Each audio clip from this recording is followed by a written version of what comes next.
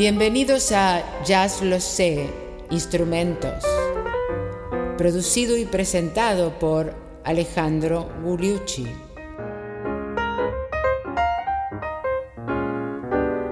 La trompeta.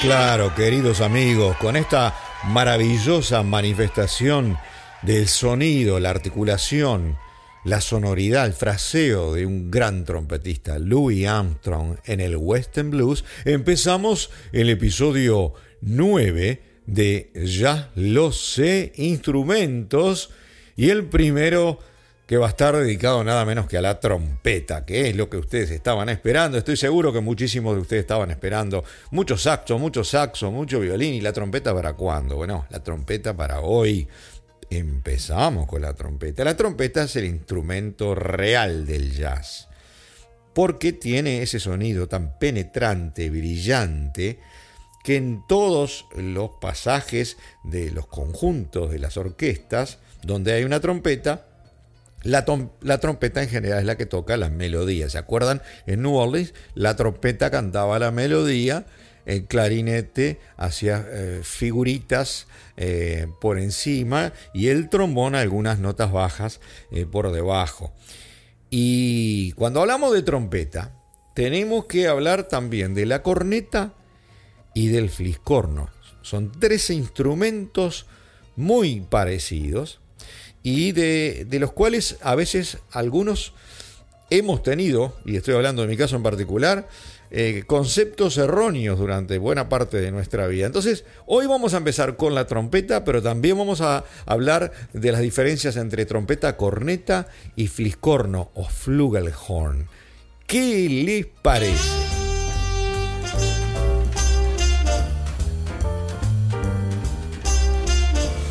Bueno, en primer lugar, la trompeta es el más popular, por supuesto, de todos. Cuando ustedes ven conjuntos de jazz, la mayor parte de la gente que toca instrumentos soplados, donde el sonido se produce por la fricción del pasaje del aire y los labios, son los labios del instrumentista los que producen el sonido, soplando en un caño que está doblado varias veces y que tiene válvulas. Bueno, la mayor parte de esos instrumentos son trompetas. Pero está la corneta también, que se utilizaba mucho más en el jazz tradicional. Por ejemplo, Louis Armstrong tocó la corneta hasta el año 1928 y luego la suplantó por la trompeta. Rex Stewart, por ejemplo, un gran trompetista, básicamente fue toda su vida un cornetista. Ruby Braff, un excelente trompetista también, entre comillas, fue toda su vida un cornetista. Entonces, ¿cuál es la diferencia entre trompeta y corneta? Si ustedes ven una corneta, búsquenlo en YouTube, es más chiquita, parece más chica que la trompeta. Pero eso es engañoso, porque el caño, o sea, lo que va de la embocadura hasta la campana, es exactamente de la misma longitud. Ambos instrumentos están afinados en si bemol y tienen básicamente el mismo rango. La única diferencia es que la corneta, ese caño está doblado más veces y por lo tanto el instrumento en su totalidad parece más chico porque el ovillo es más intrincado, digamos. Esa es la primera gran diferencia. La segunda gran diferencia es que la trompeta es cilíndrico, o sea, si uno cortara el caño de una trompeta es básicamente cilíndrico en todo su recorrido. Y en el caso de la corneta es cónico, o sea que se va agrandando ligeramente a medida que hace sus circunvoluciones hasta la campana. Y después la embocadura también es diferente. Por lo tanto tienen sonidos diferentes, pero un rango parecido, que era un malentendido que yo tuve durante mucho tiempo. Y la diferencia en la sonoridad es que la corneta es un poco más dulce. es un poco más apagada, más melosa, y la trompeta es, como todos sabemos, brillante, pues se proyecta hacia adelante con todo volumen. Es un instrumento más de fanfarria, y el otro es un instrumento casi más de conciertos, y muchas veces se utiliza mucho en la música clásica. Pero no hablemos más, vamos a escuchar un ejemplo de la misma melodía tocada por una trompeta y por una corneta. Y después le digo algo del fliscorno o Flugelhorn.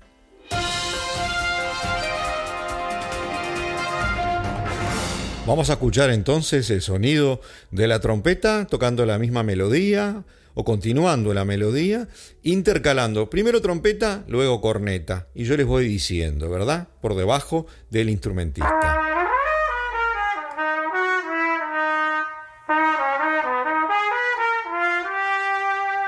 Y ahora pasamos a la corneta.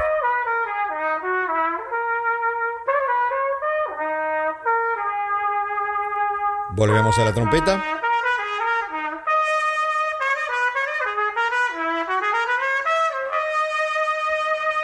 Y queda todo dicho, ¿no es cierto? Y ustedes deben recordar muy bien que uno de los más grandes cornetistas de toda la historia fue el blanco Bix Beiderbecke, que era lo que tocaba la corneta. Como dijimos, además, el gran Louis Armstrong empezó tocando corneta, el gran King Oliver también, y de todos ellos vamos a hablar en estos capítulos. Pero ahora les quiero presentar al Flugelhorn, que ustedes lo habrán visto, es un instrumento mucho más grande. La campana es más grande y el ancho del instrumento, porque el tubo está, digamos, menos enrollado. Entonces le escribe un círculo, digamos, un redondel, se podría decir, un óvalo bastante más ancho. Y el sonido del Flugelhorn es el más oscuro de todos los sonidos de estos tres instrumentos. Es un instrumento meloso, un instrumento que se utiliza mucho en el jazz moderno, y hay algunos de los jazzistas que casi lo prefieren a la trompeta. Muchos de ellos tocan, por supuesto, ambos, trompeta y Flugelhorn. A mí uno que me encanta tocando el Flugelhorn es el gran Clark Terry, de quien me han oído hablar muchas veces, también Art Farmer, pero hay muchos más. ¿Y el Flugelhorn qué diferencia tiene? Es un instrumento también que tiene la circunferencia, si lo cortamos, no es cilíndrico como la trompeta, sino que también se va agrandando hacia la campana, y que tiene una diferencia en la embocadura, y que por su tamaño y por la resonancia de su campana tiene ese sonido mucho más meloso, mucho más apropiado para el jazz moderno. Vamos a escuchar la comparación entre una trompeta y un Flugelhorn, que en realidad tienen el mismo registro también, porque tiene la misma longitud del tubo los tres instrumentos.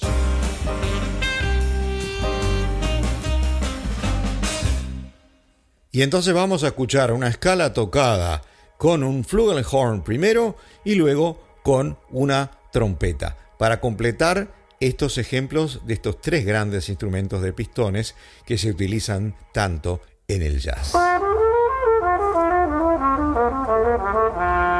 El Flugelhorn o fliscorno, vieron que se parece más a un corno. Vamos a escuchar la trompeta ahora.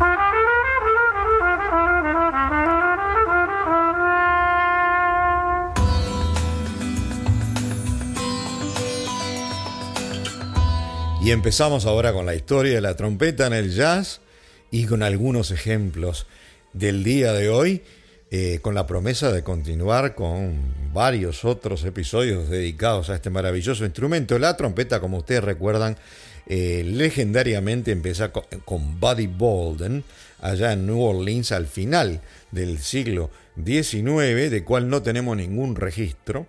Y luego de allí sale una serie de trompetistas como por ejemplo Freddie Keppard, Immanuel Pérez, Bunk Johnson y por supuesto el más importante de todos, el gran Joe King Oliver, que más o menos podemos suponer que recoge toda aquella tradición que no hemos podido escuchar grabada y que además tuvo la inteligencia de contratar, como ustedes bien saben, al gran Louis Armstrong en su orquesta y llevarlo como segunda corneta a Chicago, con todo el resultado que tuvo eso para la fama de el gran Louis. Vamos entonces a empezar a escuchar lo que ya hicimos en los capítulos iniciales de New Orleans, pero de todas maneras tenemos que repasar un poco aquel famoso sonido de King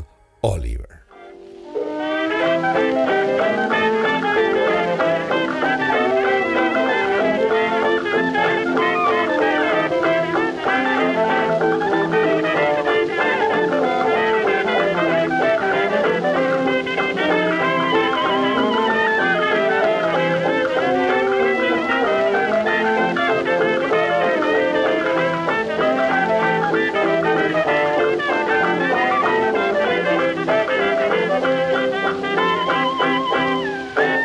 La maravilla del sonido de la orquesta de King Oliver, uno de los primeros grandes cornetistas del jazz y de alguna manera maestro de Louis Armstrong. Y escuchémoslo en este tema que lo escuchamos ahora, es el Deeper Mouth Blues.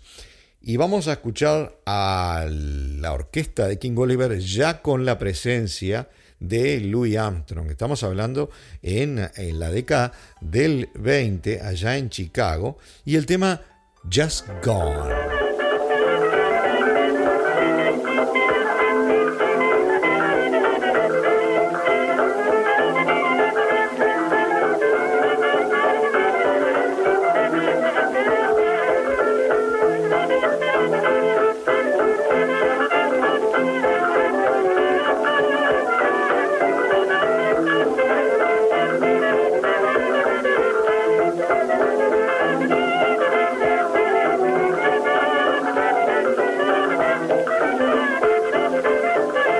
La historia de la trompeta de jazz en los años 20 es la historia de los negros y los criollos buscando la mejor sonoridad posible del instrumento para que se pareciera a la voz humana y además para darle la propia personalidad al instrumento, la individualidad, para que nadie le robara las ideas y la sonoridad. Por ejemplo, Freddie Keppard, uno de los más grandes trompetistas que describí antes de King Oliver, cuando fue a hacer sus primeras grabaciones, usaba un pañuelo para tapar los dedos de la mano derecha con la cual hacía la digitación para que nadie le robara las posiciones de las válvulas.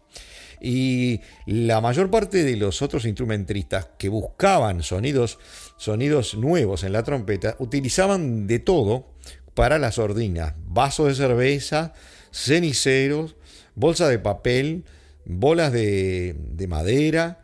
Le ponían de todo a la campana de la trompeta para cambiarle el sonido, al punto que inventaron tantos sonidos que más tarde algunos de ellos fueron transformados en sordinas específicas que se utilizaron luego en las orquestas sinfónicas. El propio King Oliver, una vez amargado, dijo: yo soy el primero que tomó una botella y una sopapa de destapar caños e inventó la sordina y el guagua en la trompeta, pero no tuve la inteligencia ni el conocimiento para patentarlo, y mucha gente hizo muchísimo dinero con mis ideas.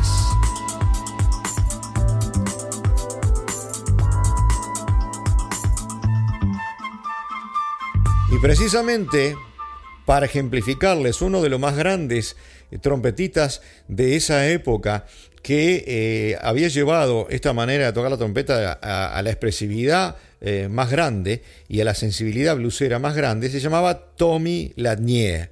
Tommy Ladnier en los años 19 y en los años 20 incluso viajó mucho, lo llamaban Tommy la corneta parlante, Tommy the Talking Cornet. y nació en 1900 prácticamente como Louis Armstrong, y vamos a escucharlo en un tema y luego vamos a, por supuesto, escuchar a Louis Armstrong, de quien no vamos a hablar aquí porque ya hablamos programas enteros, que es absolutamente el rey de la trompeta. Hay un antes y hay un después de Louis Armstrong durante muchas décadas en el jazz. Vamos a escuchar ahora a Tommy Ladnier.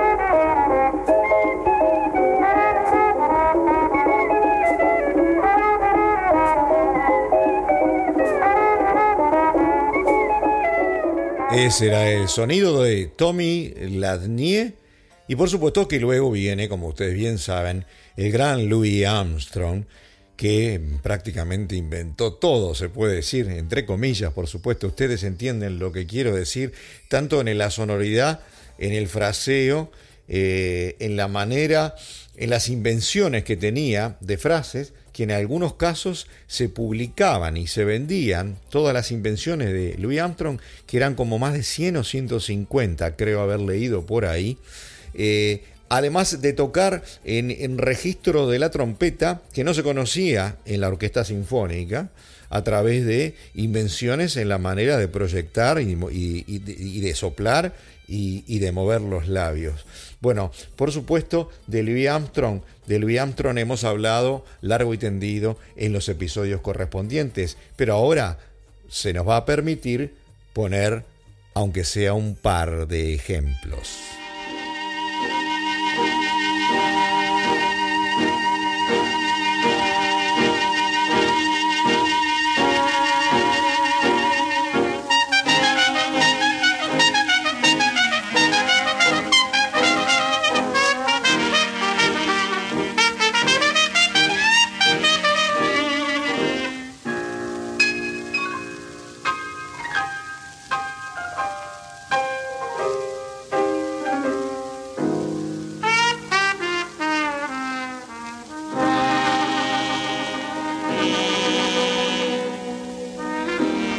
Por supuesto que eriza, pone la piel de gallina escuchar a través de casi 100 años, hace casi 100 años que se grabó esto en Chicago, el solo final del West End Blues por Louis Armstrong Satchmo. ¿Y por qué? ¿Por qué no escuchamos otro ejemplo más? El Basin Street Blues.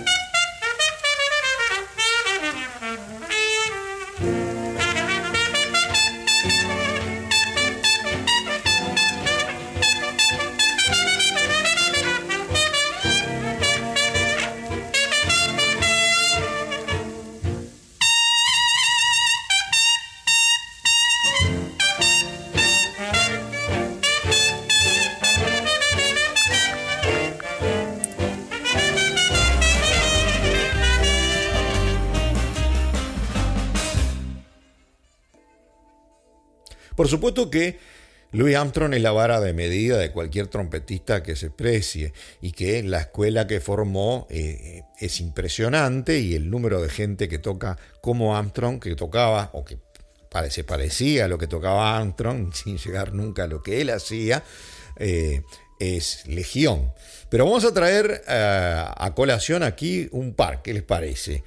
Uno de los que tocaba más parecido se llamaba Hot Lips Page, o sea, Page de los labios calientes.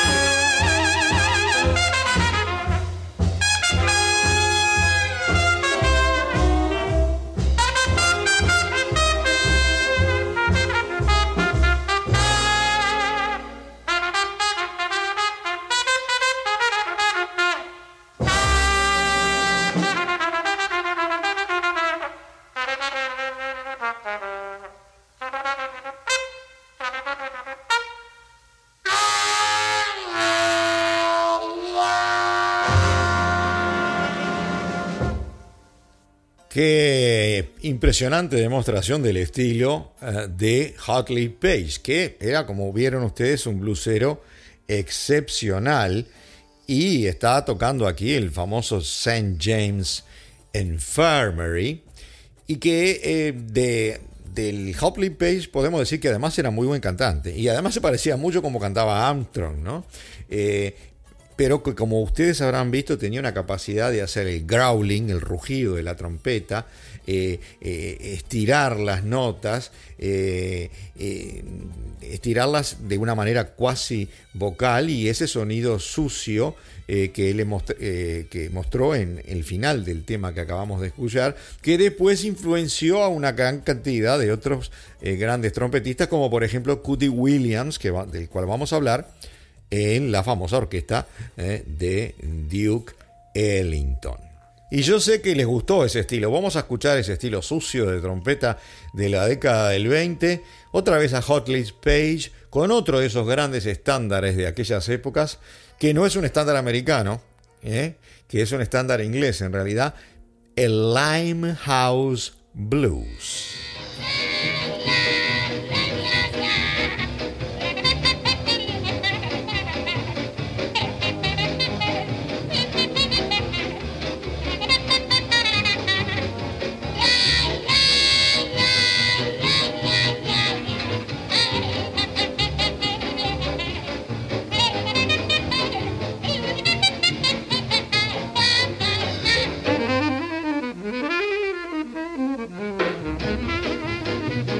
Un maestro, Hotly Page, en hacer esos sonidos growling, gruñidos, sucios de la trompeta, que trabajó más que nada en Kansas City, murió en el año 1954, como dijimos. Y el otro que también tocaba muy bien y muy a la Armstrong, como dijimos, era Teddy Buckner. Y vamos a poner dos ejemplos de Teddy Buckner, otros dos grandes estándares de la época. El blues del techo de lata, yo diría más bien el blues del techo de zinc, diría yo, el Tin Roof Blues.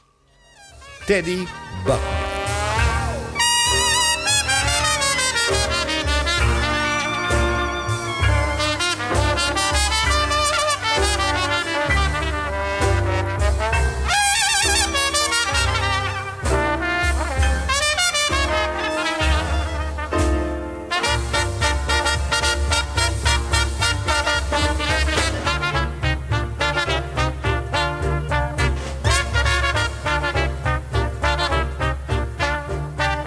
El Tin Roof Blues, por uno de los seguidores de Armstrong de aquellas épocas de los años 20, Teddy Buckner. Y nos vamos con Teddy Buckner con otro tema, When the Saints Go Marching In.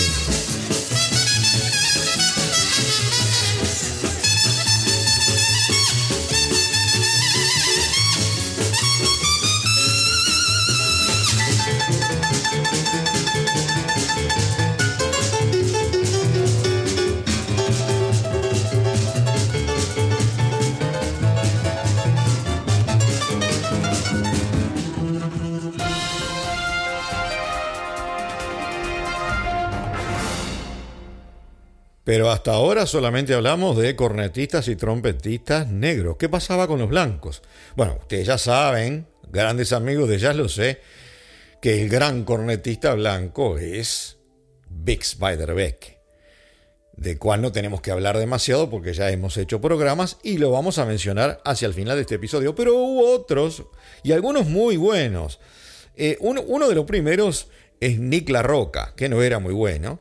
Era simplemente el cornetista, de el Original Dixieland Jazz Band, aquella banda blanca que, entre comillas, tomando prestado el sonido de los negros y criollos de Nueva Orleans, tuvieron la suerte de grabar por primera vez el jazz en el año 1917, y él todavía tocaba la corneta con aires reminiscentes de la música de circo, a pesar de las afirmaciones ridículas que hacían de que él y su orquesta blanca habían sido la primera banda de jazz. Pero vamos a escuchar el Tiger Rag de la Original Dixieland Jazz Band para ser fieles a la narrativa histórica, y luego vamos a escuchar a un par de trompetitas blancos, pero muy buenos.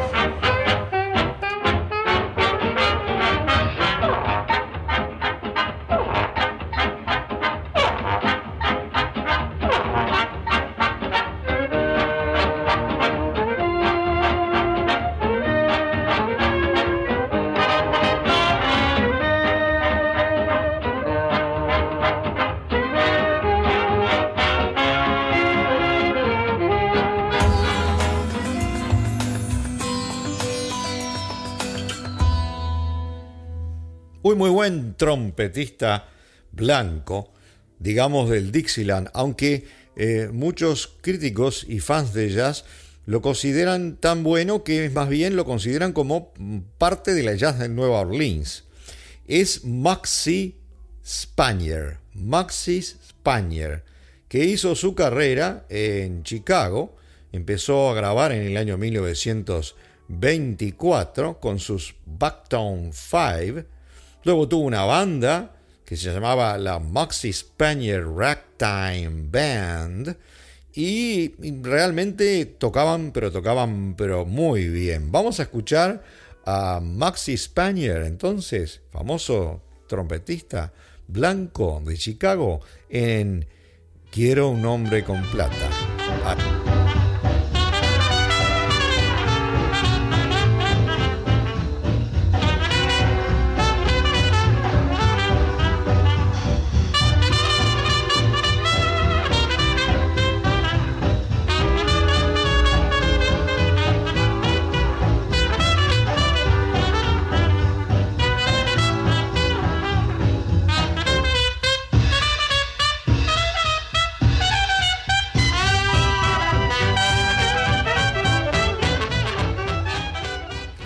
Maxie Spanier en Chicago.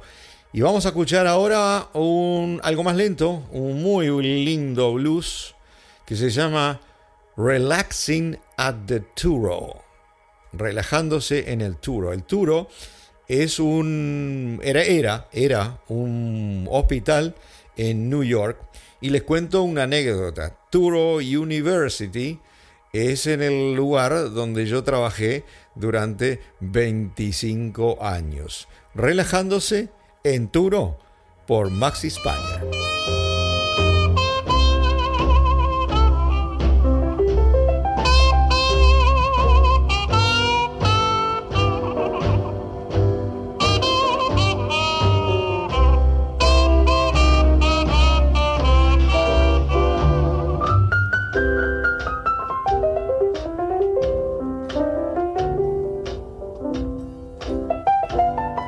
Y dentro de los blancos que seguían a la línea de Nick LaRocca, el de la Original Dixieland Jazz Band, están algunos de lo que se llamó el estilo de Nueva York de la trompeta. ¿Y por qué se le llamaba así?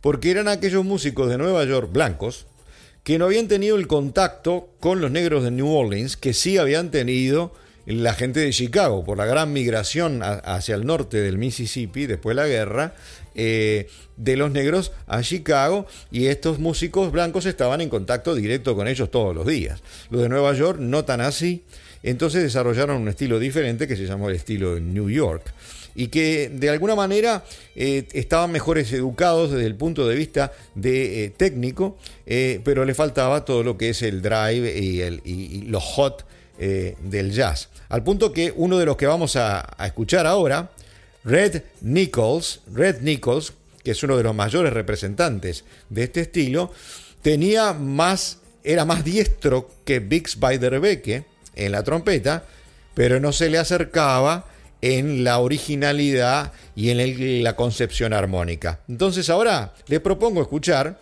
hacia el final del episodio, un ejemplo de Red Nichols con la orquesta de Jack Teagarden, nada menos, el otro gran blanco de Texas, el trombonista, en el clásico Dinah.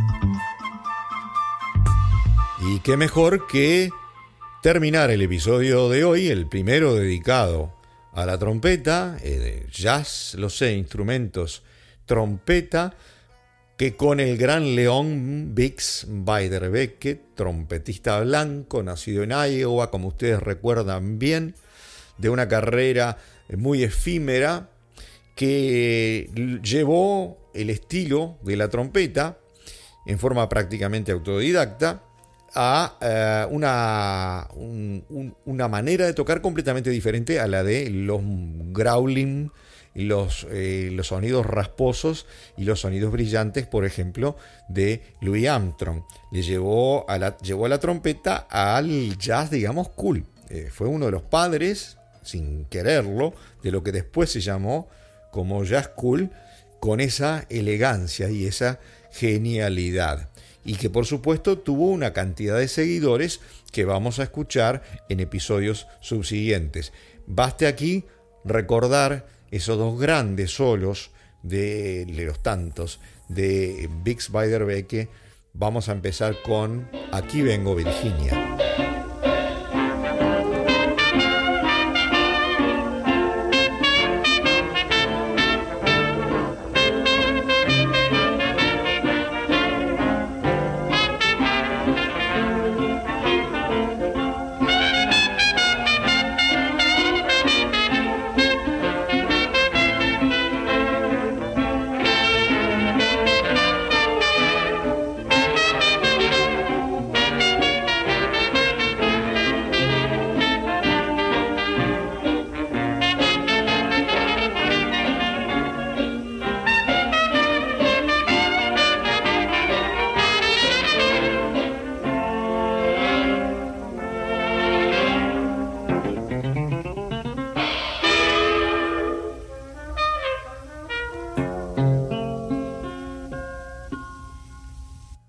El gran trompetista blanco del estilo de Chicago, Bix Beiderbecke, y como coda, otra vez Bix con Singing the Blues.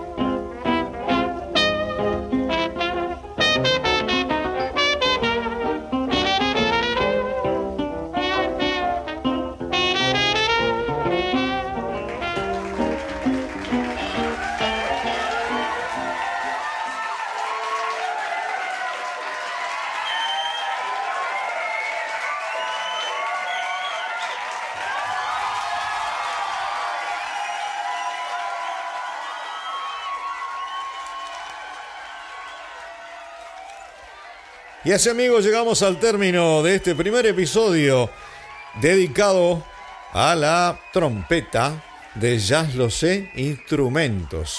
El episodio 9 de Jazz Lo Sé Instrumentos.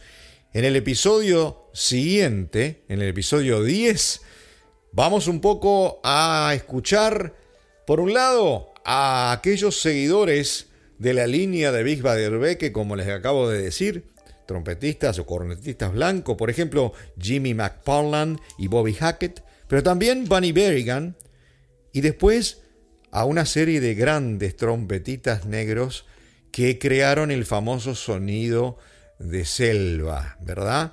El jungle sound, el jungle music, que fue luego maravillosamente utilizado en el Cotton Club por la orquesta de Duke Ellington. Estamos hablando de Rex Stewart, Bobby Miley, Curry Williams, Ray Nance y luego Clark Terry, Red Allen, etc.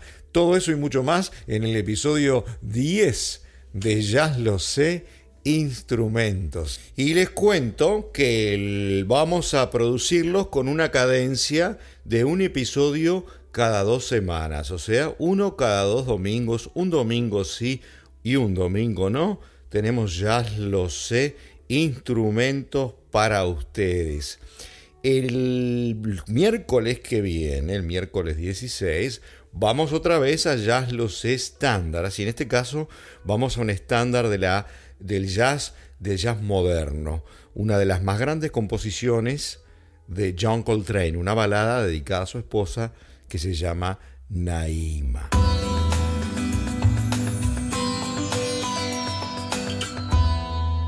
Antes de irnos, repasemos un poco lo que sucedió esta semana. Les cuento que entran oyentes nuevos en una cadencia de aproximadamente 100 por semana que visitan el episodio 1 y muchos de ellos, la mayoría, se quedan en el episodio 2 y así sucesivamente. A todos, muchísimas gracias. Esta semana no tiene grandes sorpresas en los 10 primeros países con mayores downloads. Siempre está España en primer lugar, seguida de Argentina, luego México, Chile, los Estados Unidos, Colombia, el Perú, el Uruguay que volvió a la tabla de los 10 primeros finalmente, Brasil que empata con el Uruguay e Italia que entra en la tabla de los primeros 10. Bienvenida Italia.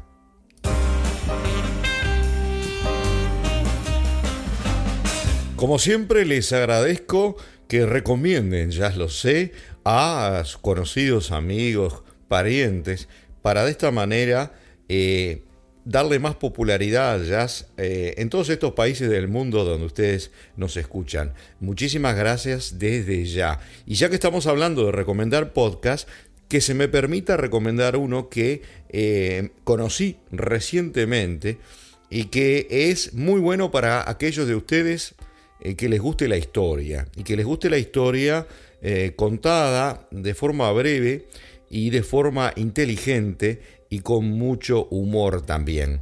Es así el programa que Nieves con Costrina, una española con un gran gracejo, historiadora, escritora, que conduce este programa de aproximadamente unos 15 minutos, con muchísimo humor, como dijimos, inteligencia y con un humanismo increíble. A todos aquellos que les guste la historia, entonces, Acontece que no es poco, se llama el podcast. Acontece que no es poco, con Nieves con Costrina. Y a ustedes, muchísimas gracias por habernos escuchado hoy.